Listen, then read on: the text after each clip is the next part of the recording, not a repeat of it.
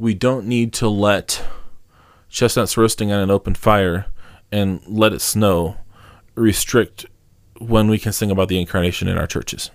You're listening to The Worship Review, a podcast which evaluates contemporary Christian music for the good of the church to the glory of God.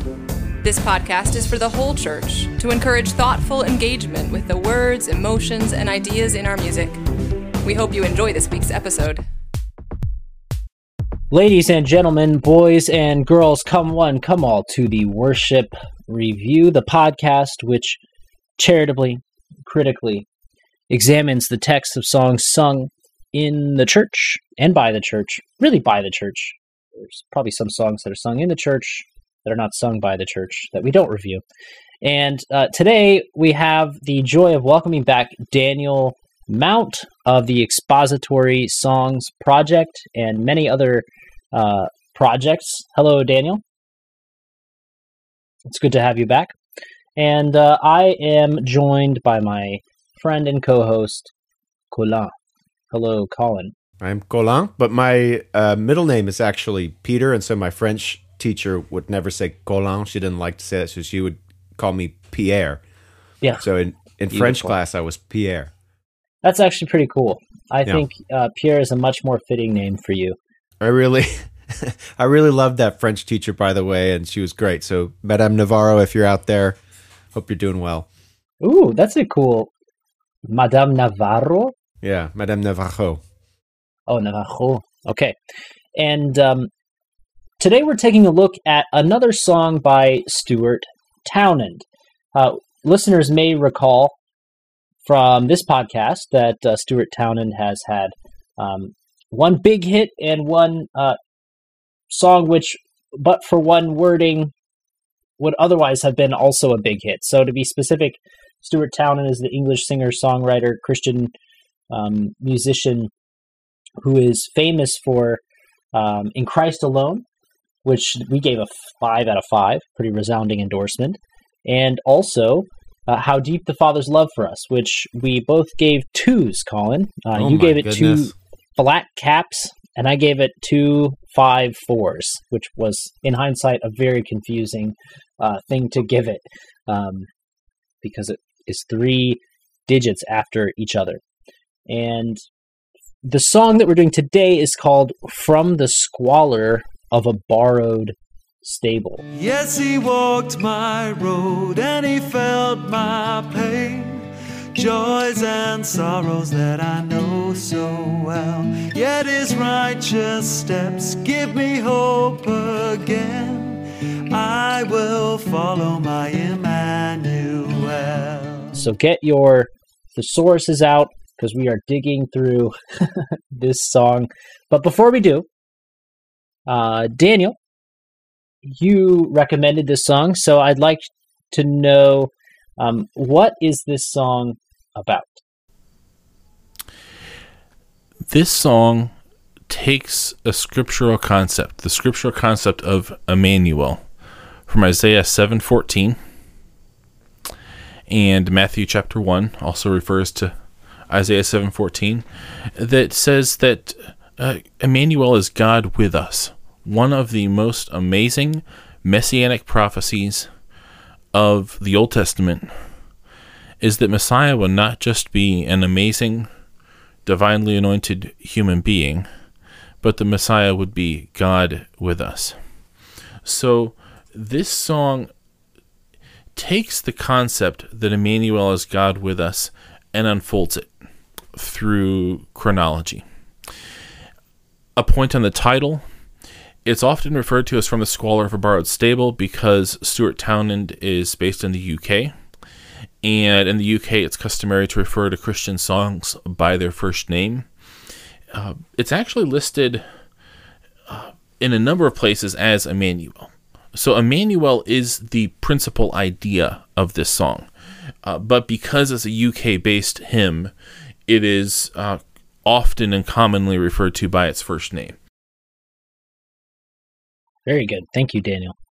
And one thing I notice about the song is that, am I correct in thinking that it's originally devised as an Advent song? Yes.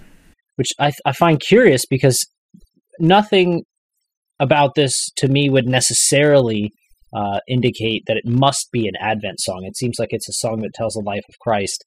And unlike many Advent songs or Christmas songs, it actually goes beyond the incarnation and the birth of Christ, and then, goes through a narrative of his life and ministry and even what he's doing right now, which is actually pretty cool.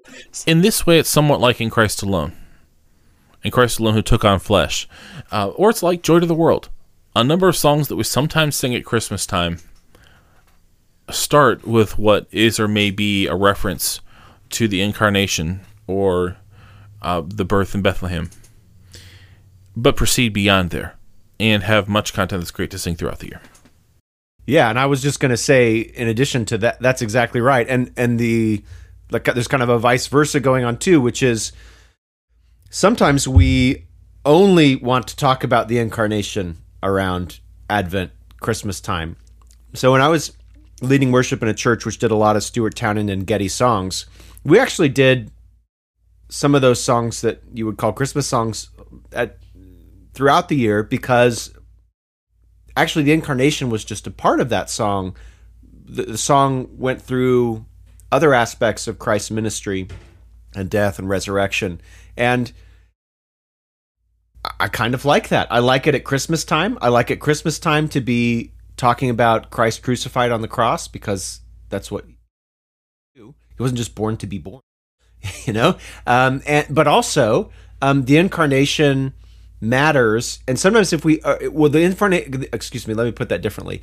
The incarnation has meaning beyond just the context of the Christmas season. And it's easy to think about the incarnation in a more narrow or kind of routine way around Christmas time. Yeah, this is what we talk about around Christmas time. But sometimes if you sing it at a different season, if you're singing about it and thinking about it in a different season, it helps you, you have the affectations of the culture around the time of the season away, and it might give you a fresh perspective and help you make fresh connections with other ideas in Scripture or other aspects of the gospel if you look at the incarnation at other times. So I love a song like this. Same here. To say that we can only sing about the incarnation in December would almost be restricting ourselves, like saying we can only sing about the cross in April. There is a cultural component here. In our culture, there's plenty of people who do not want to hear Christmas music until after Thanksgiving and before December 25th, or through September 25th, because the cultural or secular Christmas music is often talking about snow and other things that are very specific to a month of the year where they don't make sense in April. Yeah. But we can sing about the incarnation throughout the year, just like we can sing about the cross throughout the year, because we don't need to let chestnuts roasting on an open fire and let it snow restrict when we can sing about the incarnation in our churches. The songs that sing about, chestnuts roasting on an open fire and the snow and Christmas trees, something's happening when we sing those songs, which is we're putting those things into a category that is, this is seasonal. This is a ritual, I guess is maybe what I'm getting at. This is a ritualistic pattern that we just repeat. And it's good sometimes to have things of God in those patterns. I'm not against like the church calendar or something like that. But you might have a song that is all about the incarnation. It doesn't have stuff about snow and Christmas trees and chestnuts roasting on an open fire. But because you sing that song only at a particular season, your brain might almost kind of involuntarily activate that same kind of categorization process where you're like, this is a ritual, right? So so you're basically turning the incarnation without maybe even knowing it or realizing it. If you keep it on a seasonal basis only, you're maybe turning it into a ritual without, and therefore like taking it out of the realm of your thought where you kind of criticize something, and by criticize I mean investigate and think more deeply about, like, I don't know, it just seems like a potential problem. I want to make a 3-hour podcast where we talk about this because, Daniel, when you mentioned people saying, I don't want to hear Christmas music until after Thanksgiving, and then also abruptly after Christmas, it has to stop. I think about this as a way that kind of American consumeristic and marketing culture really latched on to this Christian holiday, which also itself has confusing and perplexing history. Not of course the birth of Christ, but then all the stuff that's layered on top of that, like chestnuts on a fire and whatnot, such that mistletoe. People associate Christmas music with going to the department store because they're playing this sleigh bells ring-a-ling, ting-ting, ting-a-ling stuff. And so on the one hand, it makes sense that you would not want to initiate that ritual early. And it also makes sense that you might get tired of the sleigh bells ring-a-ling, ting-ting, ting-a-ling pretty quickly. And so you want to really regulate when it comes in. But I think you can't talk about Christmas in the U.S. as it's celebrated the broader culture without talking about the habits of consumption. It's no coincidence that people say after Thanksgiving, because what happens after Thanksgiving? Black Friday. I think there's a lot to think about when it comes to how American consumerism intersects with this holiday. And I'm not like against giving presents or anything like that. I'm just saying there is a lot underneath that. I mean, and also, why Thanksgiving, right? German Advent calendars begin the first Sunday of Advent, like the church calendar, or some of the newer ones begin on December. Why Thanksgiving? I think the marketing and the consumption. Now, let's talk about the lyrics, shall we? Maybe. From the squalor of a borrowed stable, by the spirit and a virgin's faith, to the anguish and the shame of scandal, came the Savior of the human race. From the squalor of a borrowed stable, by the spirit and a virgin's faith, to the anguish and the shame of scandal, came the Savior of the human race. But the skies were filled with the praise of Him. Shepherds listen as the angels tell of the gift of God come down to man at the dawning of Emmanuel. But the skies were filled with the praise of Him. Shepherds listen as the angels tell of the gift of God come down to man at the dawning of Emmanuel. Colin, there's a lot here, isn't there? There is quite a bit. I'll start small, I guess, and we'll see where we go. I immediately kind of first gravitated to this by the Spirit and a virgin's faith. And I was thinking about what does by a virgin's faith mean? By the Spirit makes more sense because we understand the incarnation. And at first I was having a little trouble with this. I was thinking, like, what on earth is meant here? Luke 1:38 mentions Mary replying to the angel, "Behold, I am the servant of the Lord. Let it be to me according to your word." And I think what's going on here is this is Townend's way of saying, not that Mary's faith was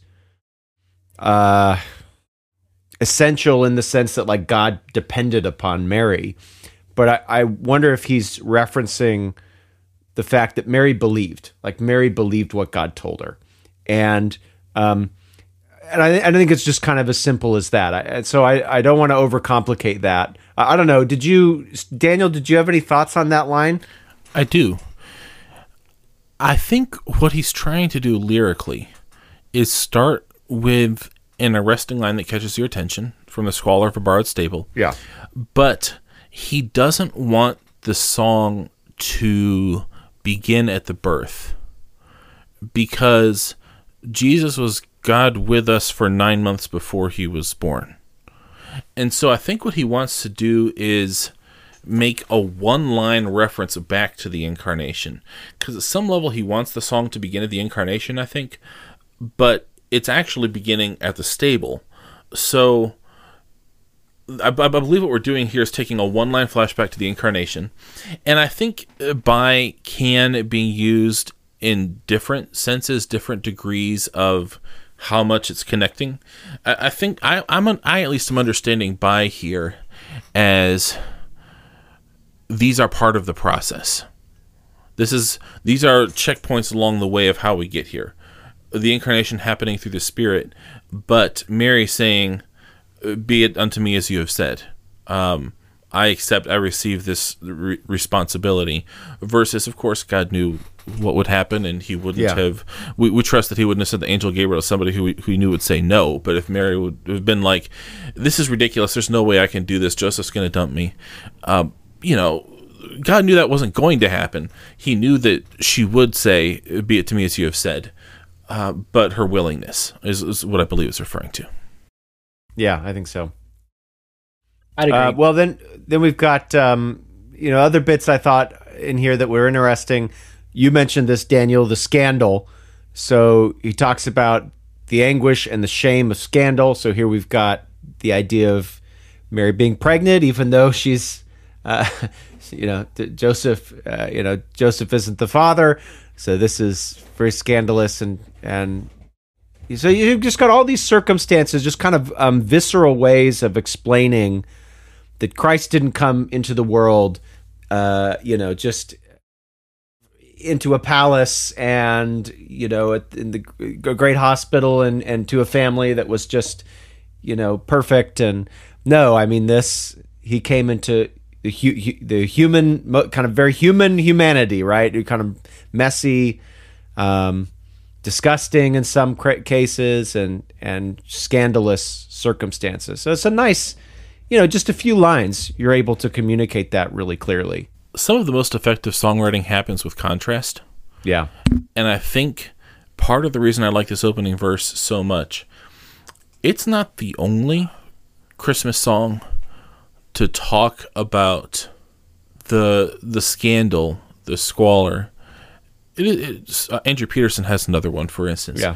But it does it well, and if all you had was the second half of this verse, it would be a different song. There's the joy that you expect to find in a Christmas song is in the second half here, but it's set up by the contrast in the first half.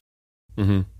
Yeah, I agree. And you get really nice, again, the skies being filled, the praises. So you got holy things. You got things that we think of as the angels, gift of God, dawning. These are all things that are bright and beautiful and exciting. And yes, you got that great contrast with what happens before. I don't know, Tyler, do you have any thoughts on these lines?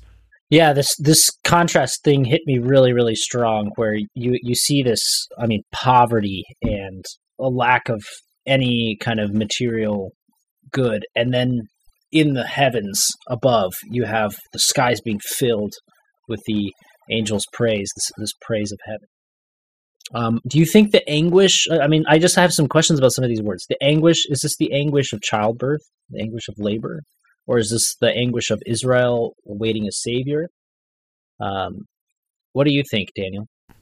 I could be wrong, but if we're taking it as part of the line, I think it's probably the anguish and the shame of scandal.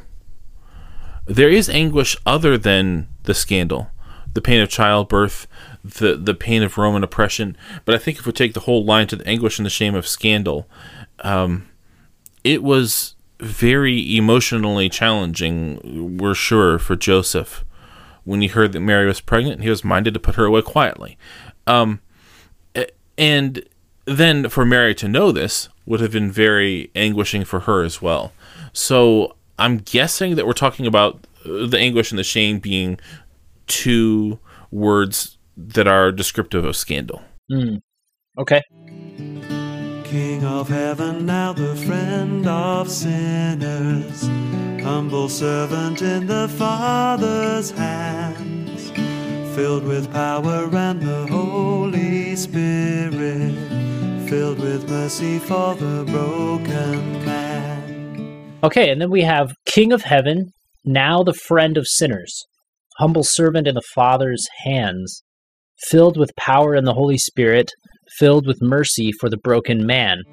Yes, he walked my road and he felt my pain, joys and sorrows that I know so well. Yet his righteous steps give me hope again. I will follow my Emmanuel. Yes, he walked my road and felt my pain, joys and sorrows that I know so well.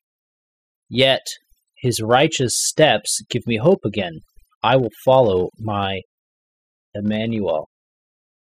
Daniel, can you talk a little bit about these lines? Sure. Well, even though this isn't a word-for-word reference, this song shares this verse shares a similar theme with Hebrews 4:12, which is, "For we do not have a high priest who cannot sympathize with our weaknesses, but was in all points tempted as we are, yet without sin." This is talking about Jesus being our high priest. He's not somebody who can sympathize with us. He's somebody who can empathize, or who can only sympathize with us. Let me retake that line. He's not somebody who can only sympathize with us. He's somebody who can empathize. Yeah. It also references this title, Friend of Sinners. And I was struck for the first time, I guess. I've heard this title all the time, and I've heard songs which reference Jesus as Friend of Sinners. And I didn't, I guess, fully realize this is it is, of course, a biblical title, which I had guessed that, but I didn't realize this was a title that is, in effect, derived from something that was said of Christ, like that because Jesus was eating with sinners. So you got Matthew 11 is one place where we see it. There are other places, too, in other Gospels, but the Son of Man came eating and drinking, and they say, "Look at him, a glutton and a drunkard, a friend of tax collectors and sinners, yet wisdom is justified by her deeds." So this is a title that maybe even could have been used to disparage Christ, but which he wears proudly, and he's pleased to be a friend of sinners. Really nice. Oh, yes, that is beautiful. I was thinking about another title in this line, too, King of Heaven, and how this, when he was, as the song talks about later, crucified, above him is written King of the Jews, and how that's used to mock him. But he actually bears this title most fully, and he even scorns the scorn that they gave him. He even mocks the mockery that they gave him by taking up this title rightly. And so, yeah, I love that it's taking these titles that were used either mockingly or critically of him to praise him. Can I ask a question? What did people think about this? Yes, he walked my road and he felt my pain, joys and sorrows that I know so well, yet his righteous steps give me hope again. I'll follow my Emmanuel. I know my initial reaction is, okay, this is true in a sense. Like, it is true that Jesus walked my road and felt my pain, but I'm wondering if that is the best perspective. Like, it's almost, again, you can tell me if I'm being maybe too sensitive to something or maybe reading this wrongly, but I almost feel like this is, I don't know if cheapening is the right word, but it's not really about my road and about my pain. It's not so much that Christ relates to me. I mean, obviously he does, and we know that he relates to us in terms, he was tempted, all these things, but this seemed like a moment that seemed a little bit too close to kind of the lens of my feelings and the lens of my experience. Am I just reacting maybe to something that's not there? Or? I can see that. I think it might even be underwhelming, right? King of Heaven, now the friend of sinners, humble servant in the Father's hands, filled with power, the Holy Spirit, filled with mercy for the broken man. And then it's like we move to the side and we talk about how he walked my road. When you say that it's true that he walked my road, do you mean in the sense that we do not have a high priest who's not acquainted with our weaknesses? Yeah. Or is that... Yeah, that's okay. what I'm thinking of. Okay, That makes sense. What do you think, Daniel? I think Colin has a valid point. Maybe it is too personal. But if you're going to have something that's this personal, you want to root it in objective truth. And at least if we're going to have something that's this personal, it's rooted in the objective truth of the first half of the verse. And I will say, you got something quite objective in the penultimate line, his righteous steps, and it's metaphorically tied with what's said before because it's both about walking. So he walked my road. You could compare with his righteous steps. So he does the things. Maybe this is just a clunky way, I guess, of saying he went through. He lived. So I live. Like my journey through life, my journey is life. Life is like a journey. There's a metaphor there. My life is filled with pain. My life has joys and sorrows. Christ also lived, had pain and joy and sorrows, but he did it with righteous steps. So as he moved through life, i.e., time, and walked, he did it perfectly, and this gives me hope. I think that's probably what he's trying to say. So I don't know. Maybe I just find it a little clunky or something. I think you're absolutely right. And if we think back to that passage from Hebrews about our high priest, Jesus, our great high priest, right? He was tempted in every way as we are, but without sin. It mentions there in Hebrews, and so I think this might be a cohesive unit where he was tempted like us. He lived a human life like us. He has a human body like us and felt human frailty and pain and, even it's funny that it says he felt my pain because he felt much more excruciating pain than I've ever felt either. Yeah. So it's interesting, but it's I think the whole cohesive unit is hinting at his priesthood and his being without sin in his knowledge of human frailty. And that I like that it draws us to follow him, to serve him and honor him. What you've said, I think, expresses in a much better way what I was trying to express, which is, okay, it's true that he walked my road, but his road was way harder than my road. And he felt my pain, but his pain was way harder than my pain. Like, I don't know, like... So I don't know, there's just something there that's kind of like, is this the best reference for seeing Christ that he... And again, obviously Stuart Townend says more later on in the song, right? And he says more here. So there's more context. So that's why I just was like, well, maybe I'm reacting too harshly to this. There's one other point I think we need to keep in mind looking at this verse as well as the rest of the song, is that unlike some songs we've reviewed, these aren't random thoughts. They're tied together in to a larger theme. And that larger theme is as we consider it in the States, the title of the song, Emmanuel. How do we tie the idea of Jesus being our Emmanuel, our God with us, into his earthly ministry? So the first verse is, how do we tie this idea of Jesus being God with us in incarnation? He's physically with us. How do we tie this idea of him being God with us in his earthly ministry? That's at least one place you can take that is he's God with us in how he walked our road, felt our pain, how his righteous steps give us hope again. Through the kisses of a friend's betrayal, he was lifted on a cruel cross. He was punished for a world's transgressions. He was suffering to save the lost. Through the kisses of a friend's betrayal, he was lifted on a cruel cross. He was punished for the world's transgressions. He was suffering to save the lost. He fights for breath. He fights for me, loosing sinners from the claims of hell. And with a shout, our souls are free. Death defeated by Emmanuel. He fights for breath. He fights for me, loosing sinners from the claims of hell. And with a shout, our souls are free. Death defeated by Emmanuel. Colin, what have we here? We have a lot of truth. We have the gospel. We have kind of an inescapable confrontation of the reason that Christ was born. And so we have, again, more about the depths of sin. So we've got Christ going to the cross through a betrayal.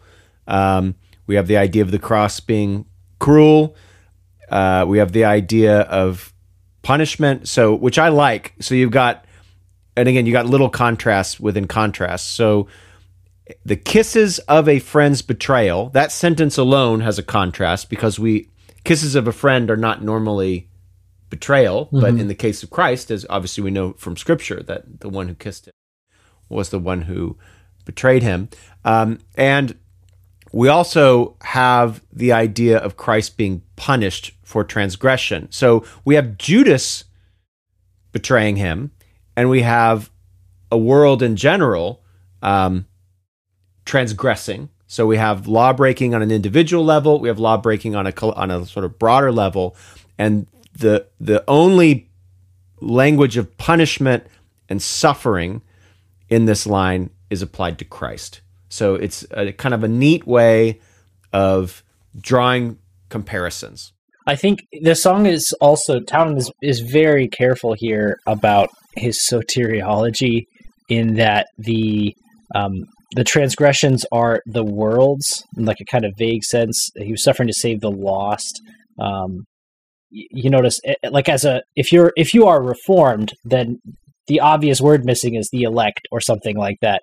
Sure. Loosing sinners from the claims of hell. And so I think he's being very careful. I don't mean that in a bad way. I think if you want your song to be sung widely, then to some extent you can't hem yourself in too much. But it's all, I would say, biblical here, right? He was punished for the world's transgressions. He was suffering to save the lost sheep, and loosing sinners from the claims of hell. No matter what your views on how Christ's salvific work is brought to fruition, these are true things. I think you could apply that third line, he was punished for the world's transgressions, improperly, if you wanted to, and say he paid the price for all sin everywhere by all people, and I think that would be an error. But I don't think that's what's going on here. Daniel, what do you think? I'm Reformed also. We want to be scriptural in our theology and scriptural in our language, and I don't want to be more scriptural than Scripture in our language. Because we have, for instance, John 1:29. John sees Jesus coming towards him and says, "Behold, the Lamb of God who takes away the sin of the world." So when you have a writer using scriptural language, it doesn't usually bother me, and it doesn't really bother me here. I think that he's using scriptural language in the first two references, punished for the world's transgressions, suffering to save the lost. These are both references to wording of a number of passages. But then he makes it more specific later, loosing sinners from the claims of hell, and with a shout, "Our souls are free." I don't see this as an evangelistic song. I see this as a song that's intended to be sung by believers in a congregational setting. And of all things, I think the word that might most limit and restrict, be the lens through which you view the rest of the verse, is "our," with a shout, "Our souls are free." Mm-hmm. I don't think there's there might be a lack of specificity, but I don't necessarily know that it's a lack of scriptural clarity. Sure. I think just not necessarily as a rebuttal, but even for more context, I wish it said something like he takes away the sins of the world, and then, or here we have he was X for X transgressions. I wish it was he was punished for our transgressions, like it has it in Isaiah 53, but it substitutes that for the world's. And so I just think that's he was punished for our transgressions would be almost a literal presentation from Isaiah 53. Substituting "our" for the world's is not necessarily a problem, as you mentioned from John and what John the Baptist said about Christ. So I think it's okay, and I like the doublet here. He fights for breath. He fights for me, because it gives this moment of Christ's anguish on the cross, which deep and horrifying. a real visible image where someone, I mean, it's actually kind of gory. Someone is fighting for breath, slowly suffocating, bleeding out, but ultimately will not die from blood loss, but from lack of oxygen. And then that fight has a purpose. And I think on the show we've talked about in the past, sometimes songs tend to emphasize the degree to which this was about me. And so He Fights for Me could be offensive to that sensibility, but I don't think it's a problem at all here. He is fighting for God's glory and for me at the same time. And I don't think it's necessarily a problem to say He fights for me without also acknowledging that other thing immediately. But I could be wrong. What do you think, Colin? Well, this might be one of those times where we're thinking about it more than the artist did. I think this line encapsulates some thoughtfulness about Christian approach to suffering. So, for example, we have a big problem, or not a big problem, but there's a bit of a problem in the idea of, well, we should be willing to lose our life. We should be willing to die. Well, how do we reconcile that with, should we be willing to suffer? What do we do with somebody who's suffering near the end of their life? Suffering and living and dying tangle together in the Christian life in complex and not always easy to figure out ways. But with this simple line, you actually get some resolution there because Christ's purpose was to die. We know that it's not like it surprised him when he was on the cross. He's not fighting for breath because he's hoping he can somehow stay alive and not have to die on the cross. Like, he's committed to the cross. He's committing to dying. But he also, I think, is not committing suicide. Mm-hmm. Okay? What Christ is not doing is he is embracing suffering with the joy of having a purpose, of carrying out that purpose faithfully. And I think there's some wisdom here for Christians in this idea, and it's communicated nicely in this line. Christian, too, we fight for every breath. We continue to, as long as our body is working, we live for the glory of God, right? We don't simply say, well, I'm kind of unhappy now, or I'm suffering now, or again, I don't mean to be trite, right? I should, this has been a long, difficult thing. I should just be able to go to rest. It's like, well, no, God decides when we rest. And in the meantime, we fight to live because we know that as long as we live, we're still living according to the purposes of God. And it's our job. We don't know how by our suffering we are doing the work of Christ. And I just think it's nice to think about Christ not simply committing suicide, but actually fighting for breath while he is carrying out his purpose to die. When this line after that says, or two after, I have thoughts about both lines, so I'll start with the one right after. Loosing sinners from the claims of hell. Is this defeating death and redeeming his people from the domain of darkness? I don't mean to be too obvious, but sometimes we do need to disambiguate. And with a shout, is this what he shouts when he says it is finished? I think so. And that is how I would understand this line. It's not immediately clear from the scriptural passages because we kind of have to pull from two gospels to get there. We pull from Luke 23:46, and when Jesus had cried out with a loud voice, he said, "Father, into your hands I commit my spirit." Having said this, he breathed his last. Now, it says when Jesus had cried out with a loud voice, but doesn't exactly say what he said when he cried out with a loud voice. And then the structure of the sentence seems to suggest to me that when he says, "Father, into your hands I commit my spirit," that's coming after he cried out with a loud voice. So then we turn to John 19:30. So when Jesus had received the sour wine, he said, "It is finished," and bowing his head, he gave up his spirit.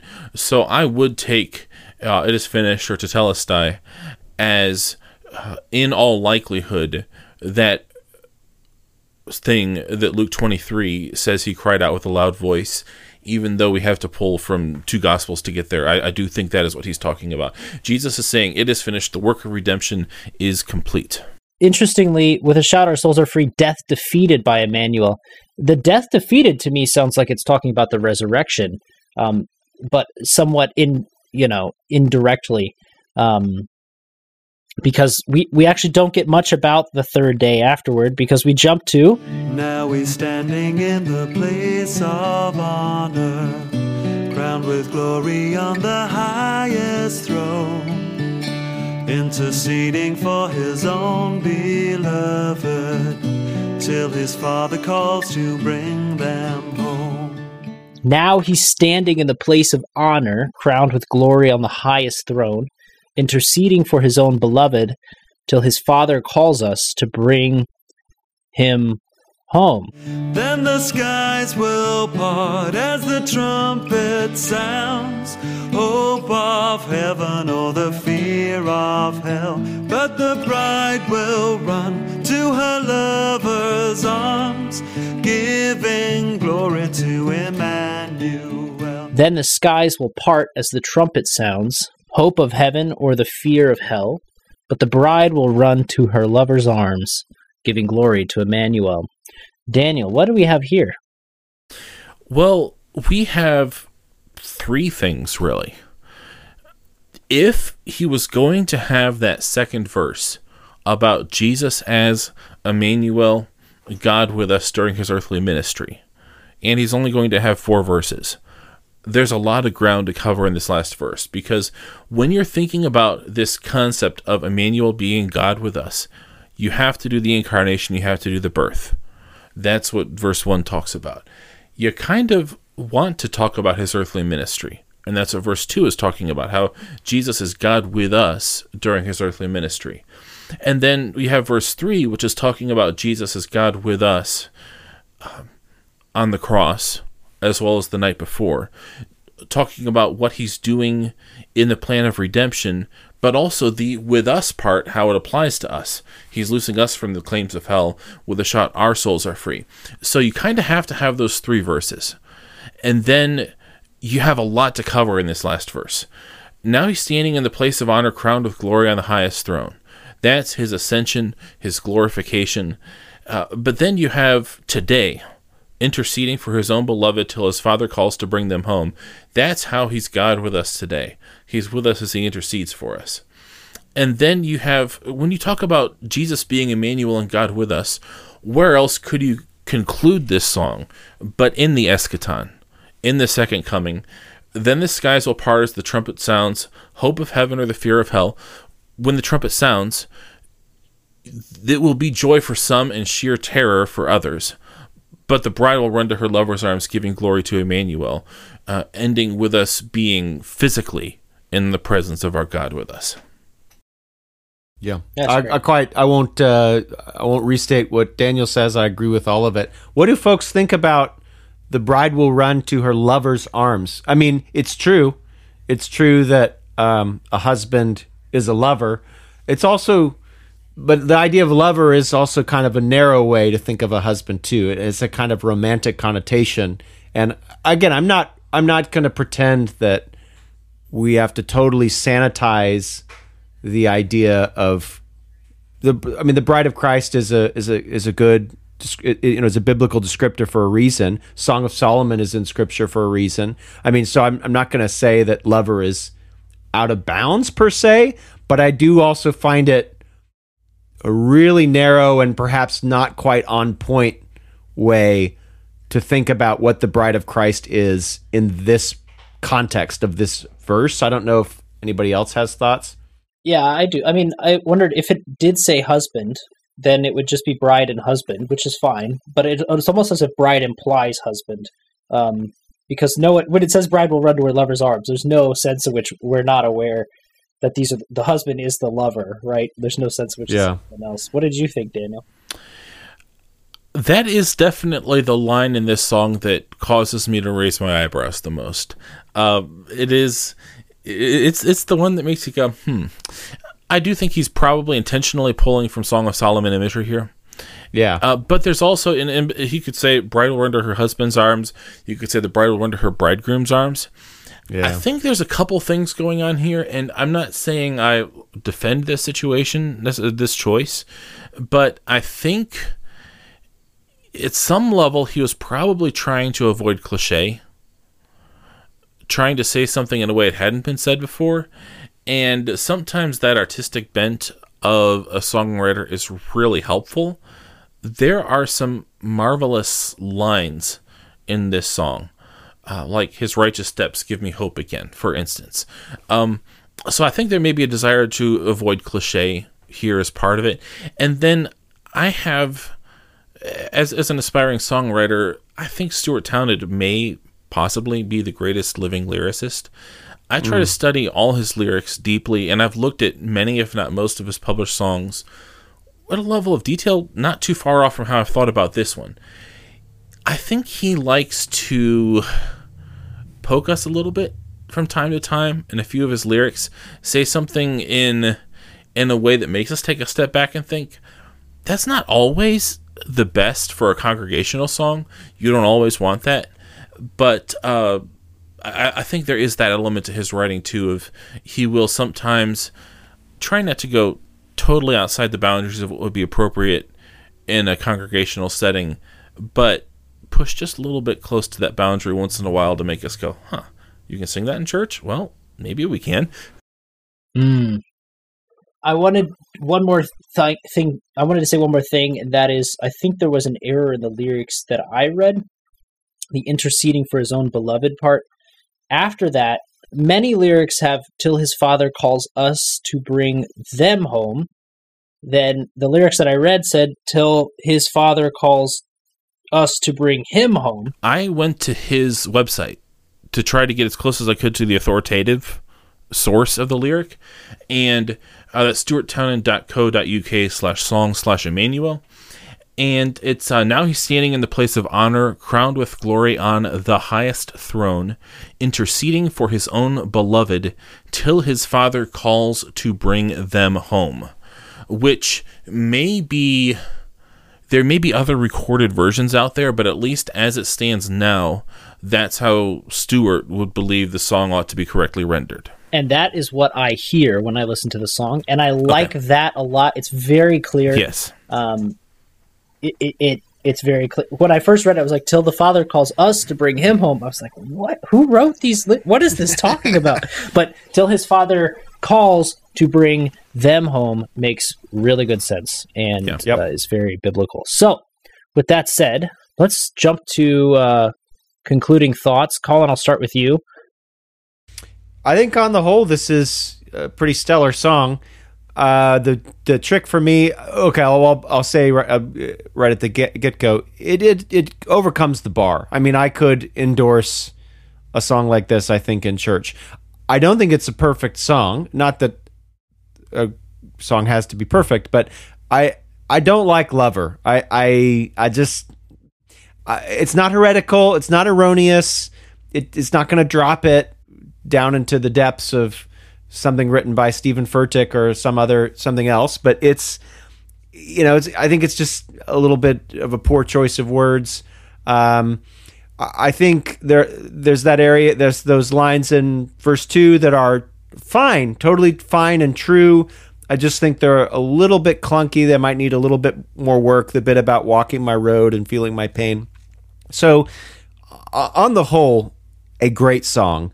I think there are little tiny ways in which it could have been just tightened up a little bit. It feels weird to say that about somebody who, like Daniel, I also think maybe if not one of the, best living songwriters that the church has. So I don't do this with arrogance, but I do think there's just a little bit of tightening that could be done here. Daniel, what do you think? I think at some level, to the points you made, this goes to the value of a peer review process, which we've been talking about somewhat over the last couple of podcasts. This is one of the rare modern hymns that he wrote completely by himself. And this is in part because it predates In Christ Alone. We talk about Keith Getty and Stuart Townend as the co-founders of the modern hymn movement, And from a standpoint of popularization and from a standpoint of In Christ Alone being the first song to really catch on in a big way, that's not terribly out of line. But he wrote this in 1999.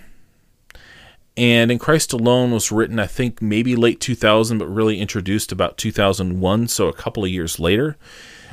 Almost everything he's written since, he's written with at least one person, maybe more, who are sometimes giving him feedback and critique. He's a very careful lyricist, but I think the points you raise go to show that even the most careful lyricist is helped by review and feedback.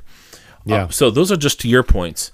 In general, I am fascinated with how a song engages either a passage of scripture or a scriptural concept, and I think this song really does an exceptional job of that. Taking the concept of Jesus being Emmanuel and unfolding it. Emmanuel in the incarnation, Emmanuel in the birth, so we have God with us literally here on this earth. Then Emmanuel in his earthly ministry and how that makes him our high priest, how he's God with us, how that applies to us, impacts us now. Emmanuel on the cross, both describing what he did there and rooting it in that, but also talking about how that frees us from the claims of hell, how he's freeing our souls. As Emmanuel, God with us, his work of redemption complete 2,000 years ago, how that's being applied to us today. Then his glorification, how he's interceding for us today. That's placing how he's with us now, and then how he will be with us in eternity. This song just takes that concept, not perfectly, but I think well, and unfolds that concept, lays it out, explains it exceptionally. I like that God with us does not have a verbal tense attached to it. Not God is with us or God was with us. And it seems like this song does what you're saying, applies God with us to the past, the present, and the future. So with that being said, what rating did you give that song? I'll do Daniel last. I'm excited. I want to ask. Should you go first, Tyler? I can go first. I think this is a very good song, and I'm going to give it 4 out of 5 rhythms. And the reason for the rhythms is I think this song employs rhythm really, really well. I almost went with projectors because the music video looks like lyrics that are projected onto a board where you have like kind of inspirational images behind them. But rhythms because in the first case, you have a kind of a what feels like a missed downbeat, 1, 2, and 3, and 4, and 1, 2, 3, 4, 2, and 3, and 4. And then you have the pickups, da-da-dum, dum, da-da-dum, dum, dum. So it kind of builds, and then you actually don't have a phrase that starts on the downbeat until at the dawning of Emmanuel. So the last kind of half stanza of each, or half line of each verse gets a real punch because the rhythm is employed so cleverly. Colin, what did you give this song? Well, I'm actually really glad I asked you to go first because I was not sure that my rating was very fair. I was trying to figure out whether it was fair or not, but you've broken through ahead of me, which gives me some comfort. I also gave it a 4 out of 5 with much consternation. I wasn't sure whether I wanted to give it a 5 or a 4. Give it 4 out of 5. Poetic contractions. And Tyler, I don't know. I'm guessing that there's a 95% chance you know what a poetic contraction is, but I thought, well, maybe there might be a 5% chance that I can stump a linguist. Is this Hedden? Is this what you're talking about? Jargon, yes. So, yes. In linguistics, it even has a special term. And there are different kinds of it, but that's called syncope. In linguistics, where a vowel disappears from the middle. Here I thought you might not know the term poetic contraction. Not only do you know it, you also know the special linguistic term. So, lesson learned. I won't think I can one-up you. Yeah, so I was thinking about Hem because in all of, not all of, but it's hard for me to think of a Stuart Townend song which doesn't use one of these. Yeah. He really likes them. And, just couldn't help but notice a little pattern there. I think the real question is, how do you pronounce that word? Is it heaven or is it hem with a sound that's otherwise not even in the English language except in kind of casual speech? Yeah. So I would pronounce it as hem with no V and a kind of M-like sound. Same. Hen. A labiodental nasal is what I would pronounce it as. But that's beyond the scope of this. Let's go to Daniel. We've got 2 4s. What are you going to give this song? I'm tempted to join you because there are some valid points. I think the points that are raised, though valid, are minor enough that they would not impact my inclination to use this song in a congregational setting. So I will give it 5 invisible askets. All right. Invisible askets. An asket is the type of hat that he virtually always wears. You will almost never see him without an asket on his head. Occasionally, you will see a newsboy-style cap, and I didn't know this before looking it up for this. I am not a millennialist, if I may be permitted to use that word. I'm not sure if it's a neologism, but somebody who's a hat fanatic. I didn't know this coming in, but you will almost never find him without a hat in this general style on his head. But I can't find a video of him singing the song anywhere. I can only find lyric videos and that sort of thing online. And so you can't see him singing it, but I nevertheless envision him singing it with a hat he always wears on his head. Thus the 5 invisible askets. Very nice. Love it. Excellent. I may have put more time into that than I did the rest of the song. Oh, well, listeners, thank you so much for tuning in. And Daniel, thank you for being with us again. We appreciate it. It was a pleasure. Thank you. How can listeners find you? DanielMount, MOUNT.com. All right. So head to danielmount.com. Check out the Expository Songs Project. And if you haven't heard last week's episode about that, check that out. And we will look forward to being with you again in 1 week. Thanks. You've been listening to The Worship Review. Please subscribe to the podcast, leave a comment, or email us at feedback@theworshipreview.com. We accept donations at Anchor FM/theworshipreview and patreon.com/theworshipreview. Thanks for listening, and we'll see you next week.